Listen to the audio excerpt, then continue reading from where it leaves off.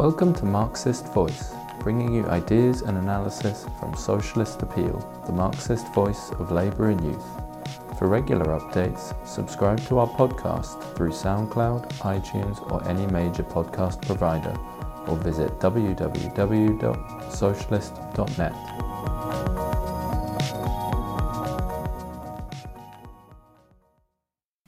Today we are going to be joined in a second by Ian Hodson, who's the president of the Bakers Food and Allied Workers Union.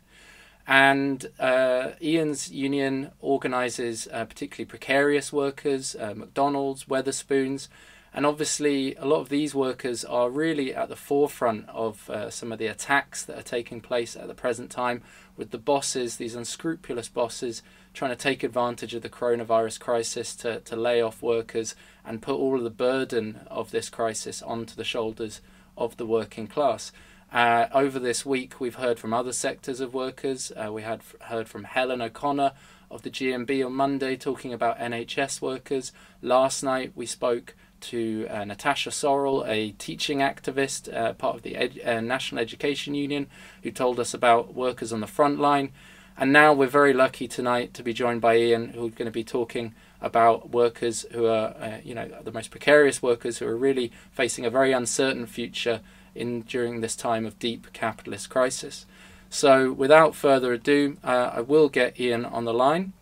Oh, actually, just before I do, a reminder that because this is a live broadcast, you can send in your questions and your comments and your thoughts, and we should have some time for those at the end. So please, in particular, follow us on the YouTube channel and post your comments there. So now I'll try and get Ian on the line. Ian, hello. You all right there? Can you hear us okay? Yeah, I can hear you, mate. Can you hear me? Yeah, all good. So you feeling healthy? You're safe? Back at home?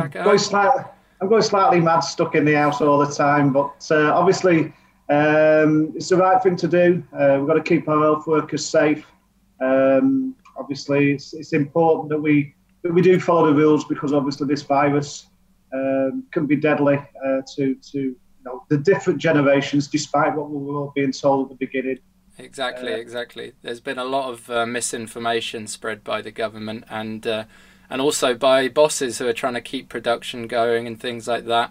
I think obviously, like from the point of view of the viewers tonight, I think it would be really interesting to hear about the work that your union's been doing at this time, and in particular the workers that you represent in Wetherspoons, because I'm sure many people have seen over the last week this scandal involving Wetherspoons boss Tim Martin telling workers to put up with his conditions, his terms, and if people didn't like it, he told them to go and work in Tesco, which is a bit of an F-off as far as I can see. Tell us about this struggle with the Wetherspoons workers. What exactly was threatened, and what's happened over the last week? First thing I'd like to do, though, is give a big shout out to all of those people that are working, making sure that the food chain is kept, as full to the brim as it possibly can, because obviously we've got a lot of people out there that think they're going to run out of food and they've been panic buying. There is no risk to the food supply. Our members are working additional hours to try and keep up with the demands that people have, and obviously I send out, our thanks to the work that those people are doing. And like you say, it really, really is unfortunate that unfortunately some employers haven't got the loyalty and commitment and dedication that those workers have got. And this week we have witnessed, unfortunately, the decision by Tim Martin to send a video to his workforce where he appeared drunk with a cup in his hand and basically, telling them, thanks for everything you've done for me. I've made me millions. I really don't want to take responsibility. So go off and work for Tesco rather than, me have to really make a claim on the government to subsidise any loss of your pay. It was really despicable of him. This man makes an awful lot of money from those pubs, and yet he thought it was okay of him to actually suggest that he wouldn't pay his workers until the government put the funds into his bank, which would have left a lot of low-paid workers who really live from paycheck to paycheck at the mercy of landlords. It would have meant probably, many of them facing eviction. I know there's been an update on the position in relation to not being able to pay your rent. But on Monday, that information wasn't available, and there was an awful lot of worried people that work for Wetherspoons. He employs 40,000 people. There's 40,000 people not going to receive any pay for up to 4 to 5 weeks. And it could have been longer if the government's scheme is delayed. So what happened after that? So, I mean, from what I saw, and we've actually got an article on socialist.net about this, and we saw that there was a big backlash, as far as you could see on Twitter in particular, and I know the Bakers Union, your union, got involved, and there's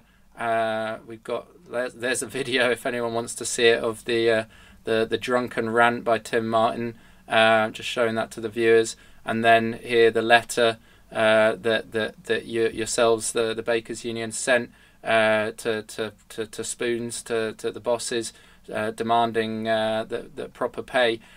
So what exactly happened? How did this fight back occur, and what was the result? Obviously, I mean, we've got some very, very good activists in Wetherspoons, and very well organised people indeed. Despite what people may believe about people in the hospitality sector, these are very, very intelligent people, and what they did was they came together and they campaigned together, which obviously was very, very effective. They spoke with our organisers and jointly put this campaign together across social media, obviously using our links through politicians, which obviously we were very grateful for their support. Obviously in the media, based on the stuff that we've been doing around NextStrive, we've become quite effective at media, and that enabled us to get their message and amplify their voices, which encouraged many people to get involved. And I think, we're very, very grateful for the support that all of the people have given us, and to make sure that those workers actually, received what they're basically entitled to from the government. But of course, we aren't stopping at just getting the government funding. We're demanding, that these workers get 100% pay. They've made this a very profitable business. I mean, it's a very successful British business. The reality is it's probably one of the biggest successes in Britain in recent years. If anybody has the ability to pay, he certainly does, and we are not going to stop. We're probably going to constantly turn around like Boris used, get Brexit done. We want 100% done for these workers. It's the right thing to do. Definitely. And you're seeing, as you said, it's not just Tim Martin, but bosses across the board trying to get away with all of these scandalous kind of actions, trying to keep production going in unessential businesses, trying to keep construction sites going. And obviously yourselves, as the Bakers and Food Workers Union, you must be, as you said at the beginning, paying tribute to all these people in the food industry who are working flat out to try and keep supply chains going. And meanwhile, you've got the bosses actually in these big businesses, Tesco's and the supermarkets and so forth, obviously pushing up prices, trying to profiteer off these shortages, of the scarcity. But what are you seeing amongst your members in those kind of industries in terms of the conditions they're facing? People on the shop floors, in the factories where the food's being made, are they being protected? Are they being treated fairly? Like what's the conditions like there as well? So I mean, obviously we're getting reports of both good practice and unfortunately some bad practice. I mean, and obviously where we have these issues raised with us about bad practices, they're obviously contacting the company and trying to make sure that they put them right. And if they fail to put them right, then obviously we will name and shame these companies. We will do it through social media, because obviously these workers are putting themselves at risk on a daily basis by going into work in the first place. They're putting their families at risk. but it's all in the interest of making sure that, the food chain is kept supplied, and the reality is these employers have a duty towards their workforce, these loyal workers who have committed themselves, to go in there and do a decent job, have the right to expect when they go into a workplace that they will be treated with the dignity and respect that they deserve. So, where employers are failing, we are contacting them. Where it's not put right immediately, then we will go online. We will make it. The people like Rachel Reeves, for example, aware, who's been very supportive, certainly of the Wetherspoon stuff, by bringing Tim Martin in front of them. We're working with different media outlets to actually put lists and compile lists of employers that have failed to stand by workers during this crisis. A lot of them donated to the Tory party, and the Tory party actually told them and instructed them, stand by your workers. And yet, most of them, unfortunately, many of them are failing. I won't say most of them, because it's not most of them. It's just a large minority that is. Yeah, definitely. And I guess this is quite a difficult period then for unions, because obviously, we're all in self-isolation. We're forced to have this social distancing. What kind of tactics do you think unions can be deploying? What kind of campaigns are you running, and what strategy have you got for trying to organise workers in this difficult period? So one of the things that actually we would say this is it is an opportunity to organise workers. I think workers are now realising, for all of the the baloney about how they're looked after by their employer. Unfortunately, too many of them are now finding out that actually not. And the moment a crisis hits, they're discarded and they're treated appallingly.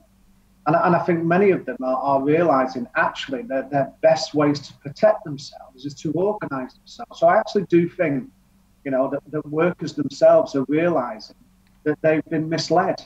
So do you think? Do you think there'll be a big uptake in union membership coming out of this? Because it does seem like, the fact that we live in a class society where you either are a big boss like Richard Branson who can sack his workers at will, or you're one of those workers who's forced to sell yourself for a wage. Do you think the fact that people are seeing that sharp class divide now in society, those big injustices, those big inequalities, do you think that's going to lead to a big uptake in union membership and more people, particularly in the sectors that you organise, coming into the trade unions? I think for certain people are now realising that they need to be organised, that the strength that they have is the support of one another. I mean, the realisation that their boss isn't going to protect them, that the realisation that, if it wasn't for the government, putting a scheme in place, they would have been abandoned.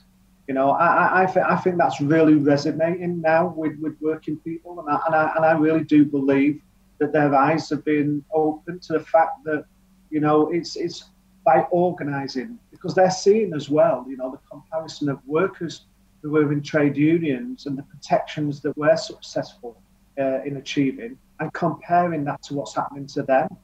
And they're trying to contrast the two, and they're trying to understand why it is, for example, that we've negotiated for sick pay, in most of the places that we're recognised in. But yet, other places which haven't got a trade union have not got full sick pay. They're not receiving full sick pay, they're just receiving statutory.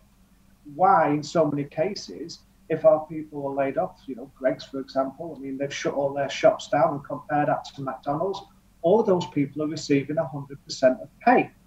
Whereas McDonald's, I know they're receiving it for 2 weeks, but then they're just going to get the stay. And currently, Wetherspoons are, like we've already discussed, are only going to get 80%, which is the government, position. Now, contrast those places, and the common theme is where there's a trade union and workers are organised, we've been able to secure no loss of earnings for people, compared to a place which is unorganised and people are having to fight. So the contrast is there to be seen. Definitely. And you talked there about some of these kind of measures that the government's brought in nominally to protect workers, the 80% of wages that they'll subsidise, and try and encourage bosses to maintain their employee workforce. And now, obviously, yesterday you had the announcement by the Chancellor that they were going to offer self-employed people a similar package, but they wouldn't be able to claim it until June, which you wonder how people are supposed to make ends meet between now and then, when the whole of the economy's being shut down and people aren't going out to buy. These kind of measures, have the unions been involved and had any say in these kind of things? Was there any seat at the table for working people on these things, or was it very much a case of just being presented with a fait accompli? And also, what do you see these measures as being intended to do? What are they actually there to protect workers, or are they there to prop up the system? I mean, from the point of view, was we involved in any of the discussions? Well, the answer to that is no. I mean, I know the TUC were. I mean, I saw pictures of the TUC sitting at a table, so I assume they were. But nobody contacted us to ask what our issues were. As because we're essential workers now. We used to be low paid and low skilled, but now we're essential, which is great. The people who work in our industry have been finally recognised for the role that they do play in our economy, because they are essential to a successful economy. They are essential in a time of crisis, because without the food, a lot of people now would be, in serious bother. I think if it wasn't for the food chain, because they are essential workers. I think we should have been consulted. I think it would have been right for us to, at least have the opportunity to feed in to the process. I mean, obviously, we're great believers that what they should have introduced is a basic universal income, for example. We think that would have been much simpler. We think that would have, made sure that people were secure, including the self-employed. Problem that the self-employed are facing is if they've started out, or if their businesses haven't been that successful, or if they, are one of the so-called self-employed in the sector, which obviously really isn't self-employed, then the idea that their income is going to be based on their profits isn't a reality. I mean, I haven't seen any support yet for 0 hours workers, for example. But to make people wait till June, I mean, is just ridiculous. I mean, those people need to live, and I would imagine that most of those households, are reliant on that income. And you're right. Like, there's a lot of bogus self-employment, isn't there? A lot of people now in the gig economy. I know that your union and others have campaigned against, companies like Uber, who try and class their workers as being self-employed when obviously they are workers and without the rights, And then on construction sites, you often have people being classed as self-employed when they should be workers. So are these the kind of demands that we need to keep fighting for after this crisis is over, to end 0 hour contracts, end this kind of bogus self-employment, get people on proper sick pay, proper workers' rights and so forth? Yeah, I mean 0 hours contracts, they shouldn't exist. I mean, and obviously what is highlighted this crisis is that there is no support system in place for people on the 0 hours contracts. They are not just outside of a crisis are they not supported, but in a crisis they've not been supported either. I think we really do need to up the game in relation to making sure exploitative employment practices are ended. I'm part of the 0 hours justice campaign, which has been set up, which launched in January to make sure that these contracts are ended. And I think it's very, very important that people see the reality now of what it's like to actually live on a 0 hours contract, and the fact that you've got absolutely no support mechanisms whatsoever. These are the lowest paid people, probably in the working community. And, they have got no support structure whatsoever. They're reliant on families and friends. Definitely. And they can't go near them. Definitely, yeah. I mean, there's going to be a lot of awakening, I think, in terms of people just realizing how many people are, you know, on these precarious contracts and these precarious conditions. And you know, it's what strikes me is that, you know, for a long time the Tories have been boasting about record low unemployment figures, which have all been massaged numbers that they've managed to achieve by precisely these measures, by having everyone on 0-hour contracts, by not giving people proper hours, by having people classed as self-employed when they should be in work. You know, it strikes me as all these things the Tories have done to boast about employment is now suddenly turning into its opposite, and people are realizing that there's a hell of a lot of people out there who are only 1 or 2 weeks away from starvation, who are only one missed paycheck away from failing to pay the rent and the bills. And yeah, it seems like we need a big a fight on our hands after this to get genuine employment, genuine full employment.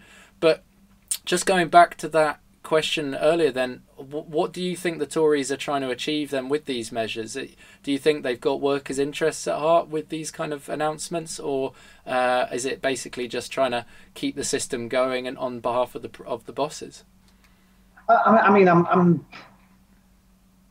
believe that they've been forced into a lot of the decisions that they've made. I believe they've been shamed into it. I don't believe really they were really convinced that was the way to go, but I think they've had no option but to adopt these measures. I mean, but they've still tried the best they can to make sure that it's in the hands of the people that they would see as their natural bedfellows. I mean, it's the bosses that make the decisions on whether or not someone gets the payment from the scheme that they've set up. You know, it's the banks that control the loans. I mean, the reality is it's all based on loans. It's not actually based on putting, real, money into the economy in the way that I view it. I mean, whereas a universal basic income, for example, would have given those people, the opportunity to have a basic wage. And I think the reason why they won't introduce it is because once people have seen it and they've experienced it, they won't want to let it go. And I think that's the reason why they wouldn't allow it to happen.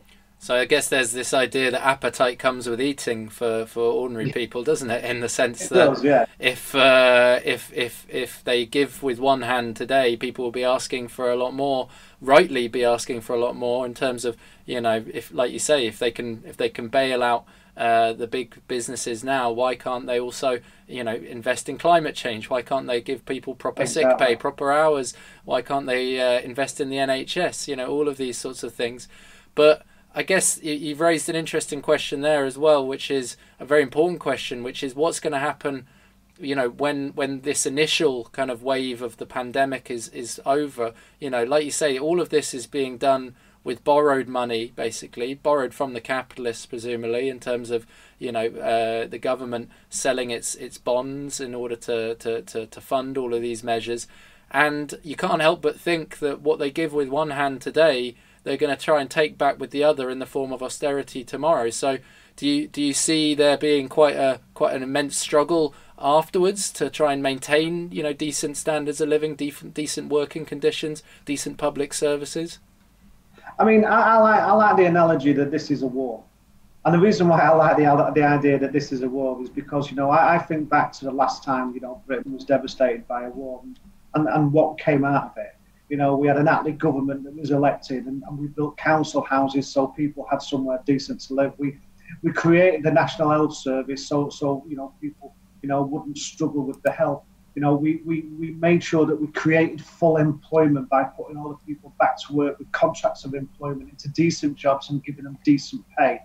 What I haven't heard, is anybody paint that picture apart from the likes of Jeremy Corbyn that was just been talking about this opportunity for years. I mean, I would have liked to have heard, the people who were vying for the leadership of the Labour Party talk about this, because I think the appetite for change, is one that is there, but they need a leader. They need a leader to say, oh, this is what the country could be. All this idea that we didn't have the money, goes out the window. The magic money tree that the Tories said didn't exist. Yeah, of course.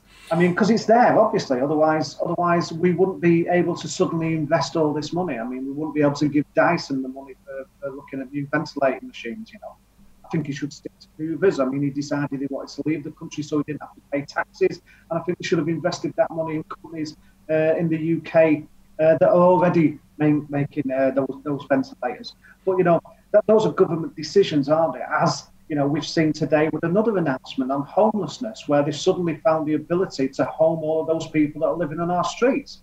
What that tells you is those people that were living in our streets were left there deliberately as a way of making people afraid that if you didn't follow the rules, if you didn't take the exploitative employment, that could be you, because they've always had the ability to house these people. You know, they just chose not to.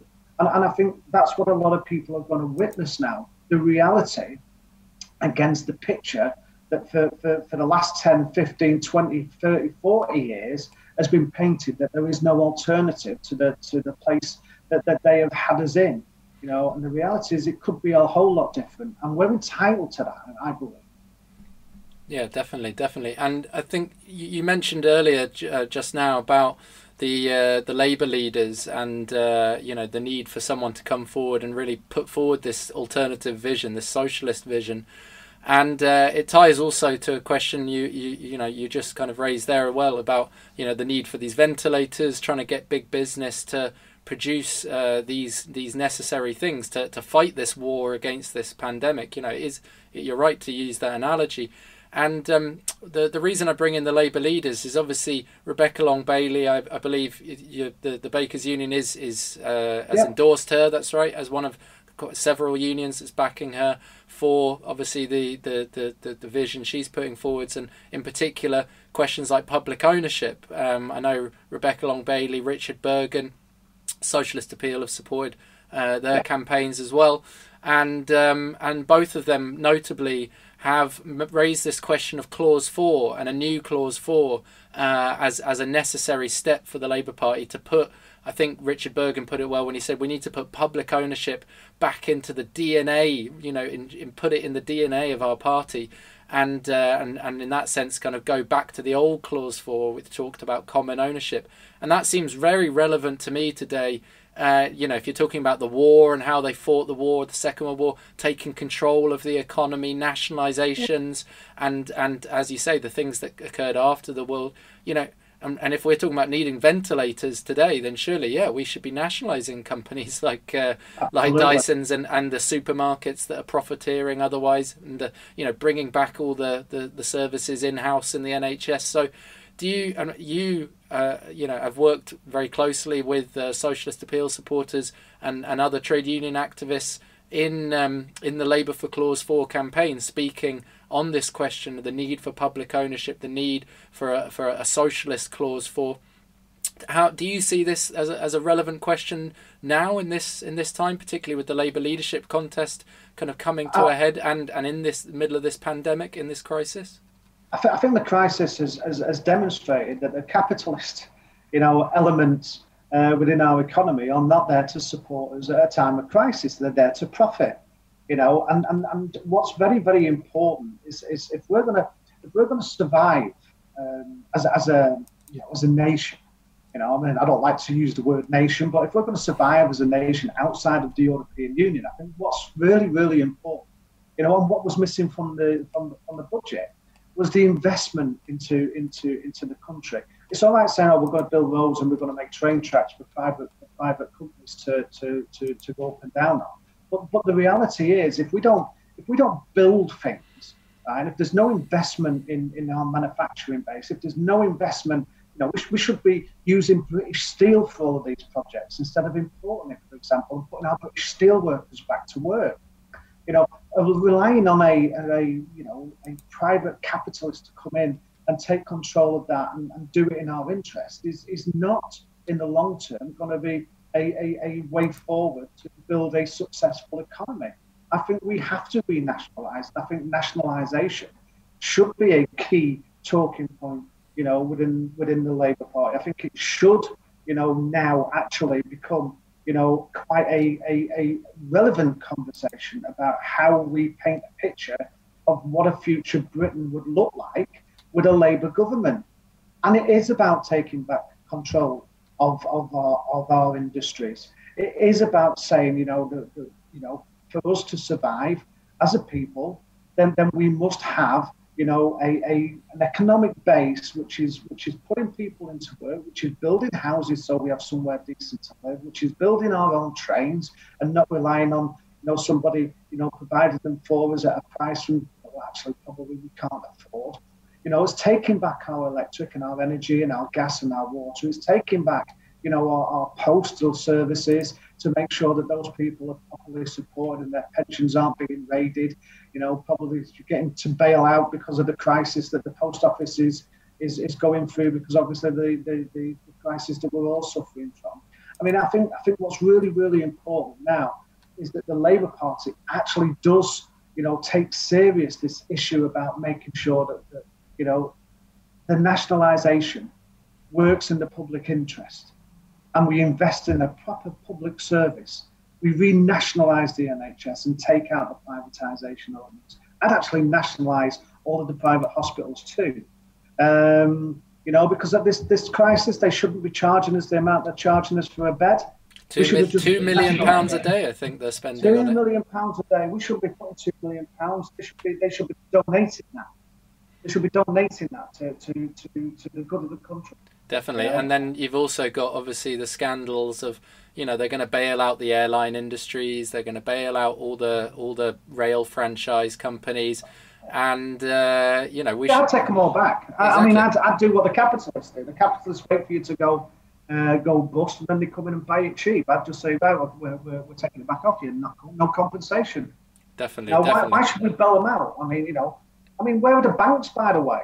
Where are the banks bailing us out like we bailed them out in 2008?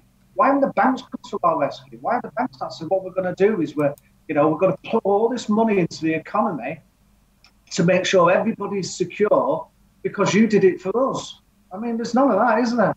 We should have nationalised them as well. Definitely. It seems to be, all of these nationalisations by the capitalists, it's always nationalising the debts, privatising the profits. So it is indeed, yeah, it is indeed. But just before we end, we've got a few questions come in from people watching at home.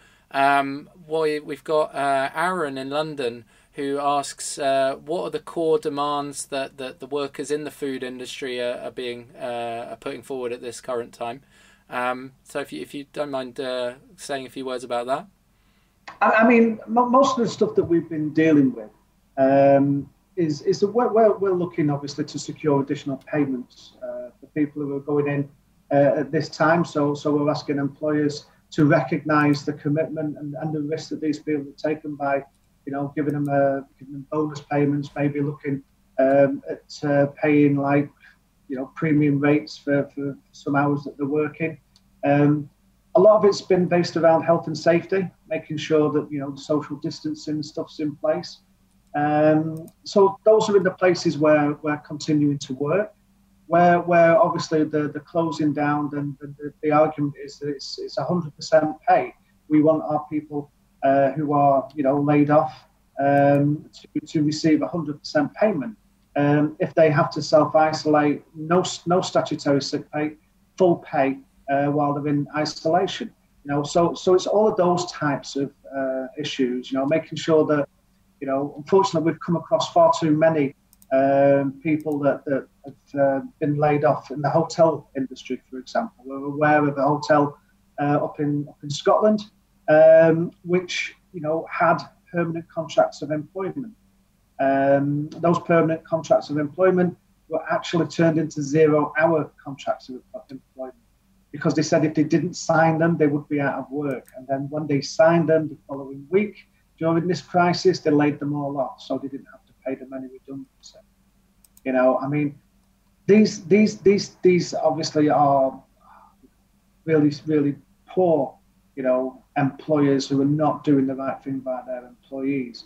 But we've been quite fortunate up to press that most of the people that we've been working with, though we have recognition agreements with, are doing the right things. And like I say, where they're not, then we're challenging them, and we're going to demand that they do the right things by our members and give them 100%, give them full sick pay, make sure that their health and safety is protected.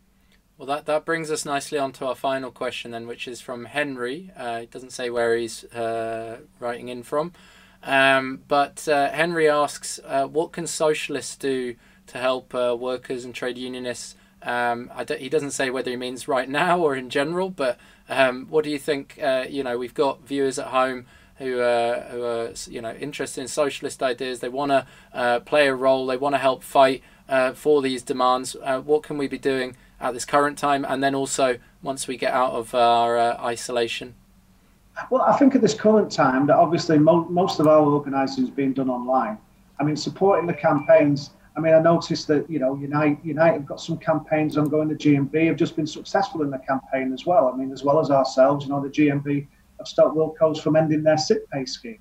I think joining the trade union campaigns, echoing the messages, because it really does put pressure on companies. They don't like, the naming and shaming element. They don't like their brand being damaged in any way, shape or form. So making sure that we amplify the messages that the trade unions are trying to get out there in relation to stopping an employer acting in an inappropriate way towards its workforce, I think is a good, way that we can currently, make sure that we continue to get our message across about the strength of us working together collectively to help one another.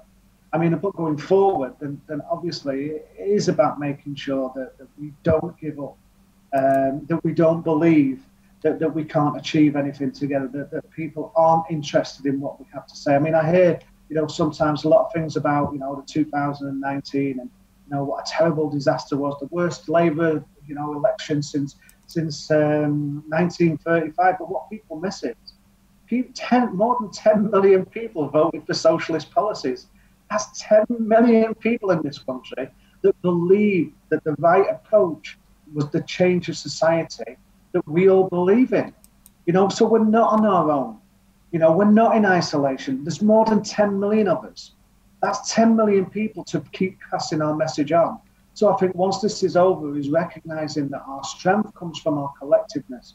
Our ability to change the system comes from us working collectively together.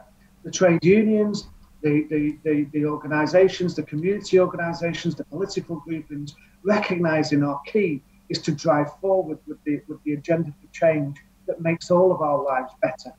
I think we shouldn't give up on that, and don't believe that just because we didn't win an election that meant that our message was wrong. Our message is right. It's always been right, and we've always demonstrated after a crisis, it's the power of the people that changes our society, and this one should be no different. We just have to have the confidence and the belief in that, and we will achieve it, as we always do. Thank you, Ian. That's a very inspiring message, I think, to end on for tonight. I just want to say thanks again for joining us and for giving us all this insight into what's going on amongst the workers on the front line, amongst your trade union members.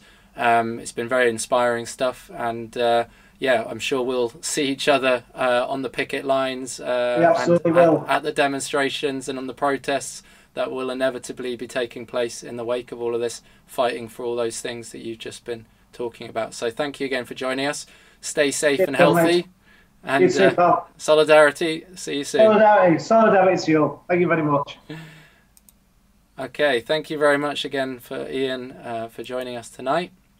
This has been Marxist Voice, the Socialist Appeal YouTube and podcast channel. Again, a reminder, if you are not already, please follow us on all of our social media, and most importantly, as I keep saying, as I keep forgetting how to point to, please check out the website socialist.net and help support us in the struggle for the socialist ideas that Ian was just talking about, in the struggle for a socialist future, a socialist alternative to this Tory capitalist barbarism. Please join us, please donate to Socialist Appeal, and please subscribe to our online publications. in order to help us carry on producing this analysis, supporting the work that we do, so that we can keep fighting for socialist ideas. And thank you very much for joining us again. Tune in next week for more interviews, more analysis, and until then, stay safe. Thank you for tuning in to Marxist Voice, brought to you by Socialist Appeal, the Marxist voice of labour and youth. Subscribe or download the podcast on SoundCloud, iTunes, or any major podcast provider, or visit www.socialist.net for all the latest news, analysis, and Marxist ideas.